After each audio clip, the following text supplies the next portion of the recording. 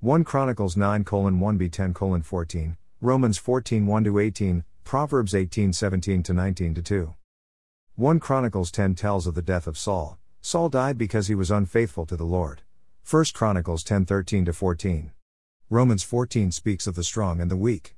Physically, Saul was strong. Spiritually, he was weak.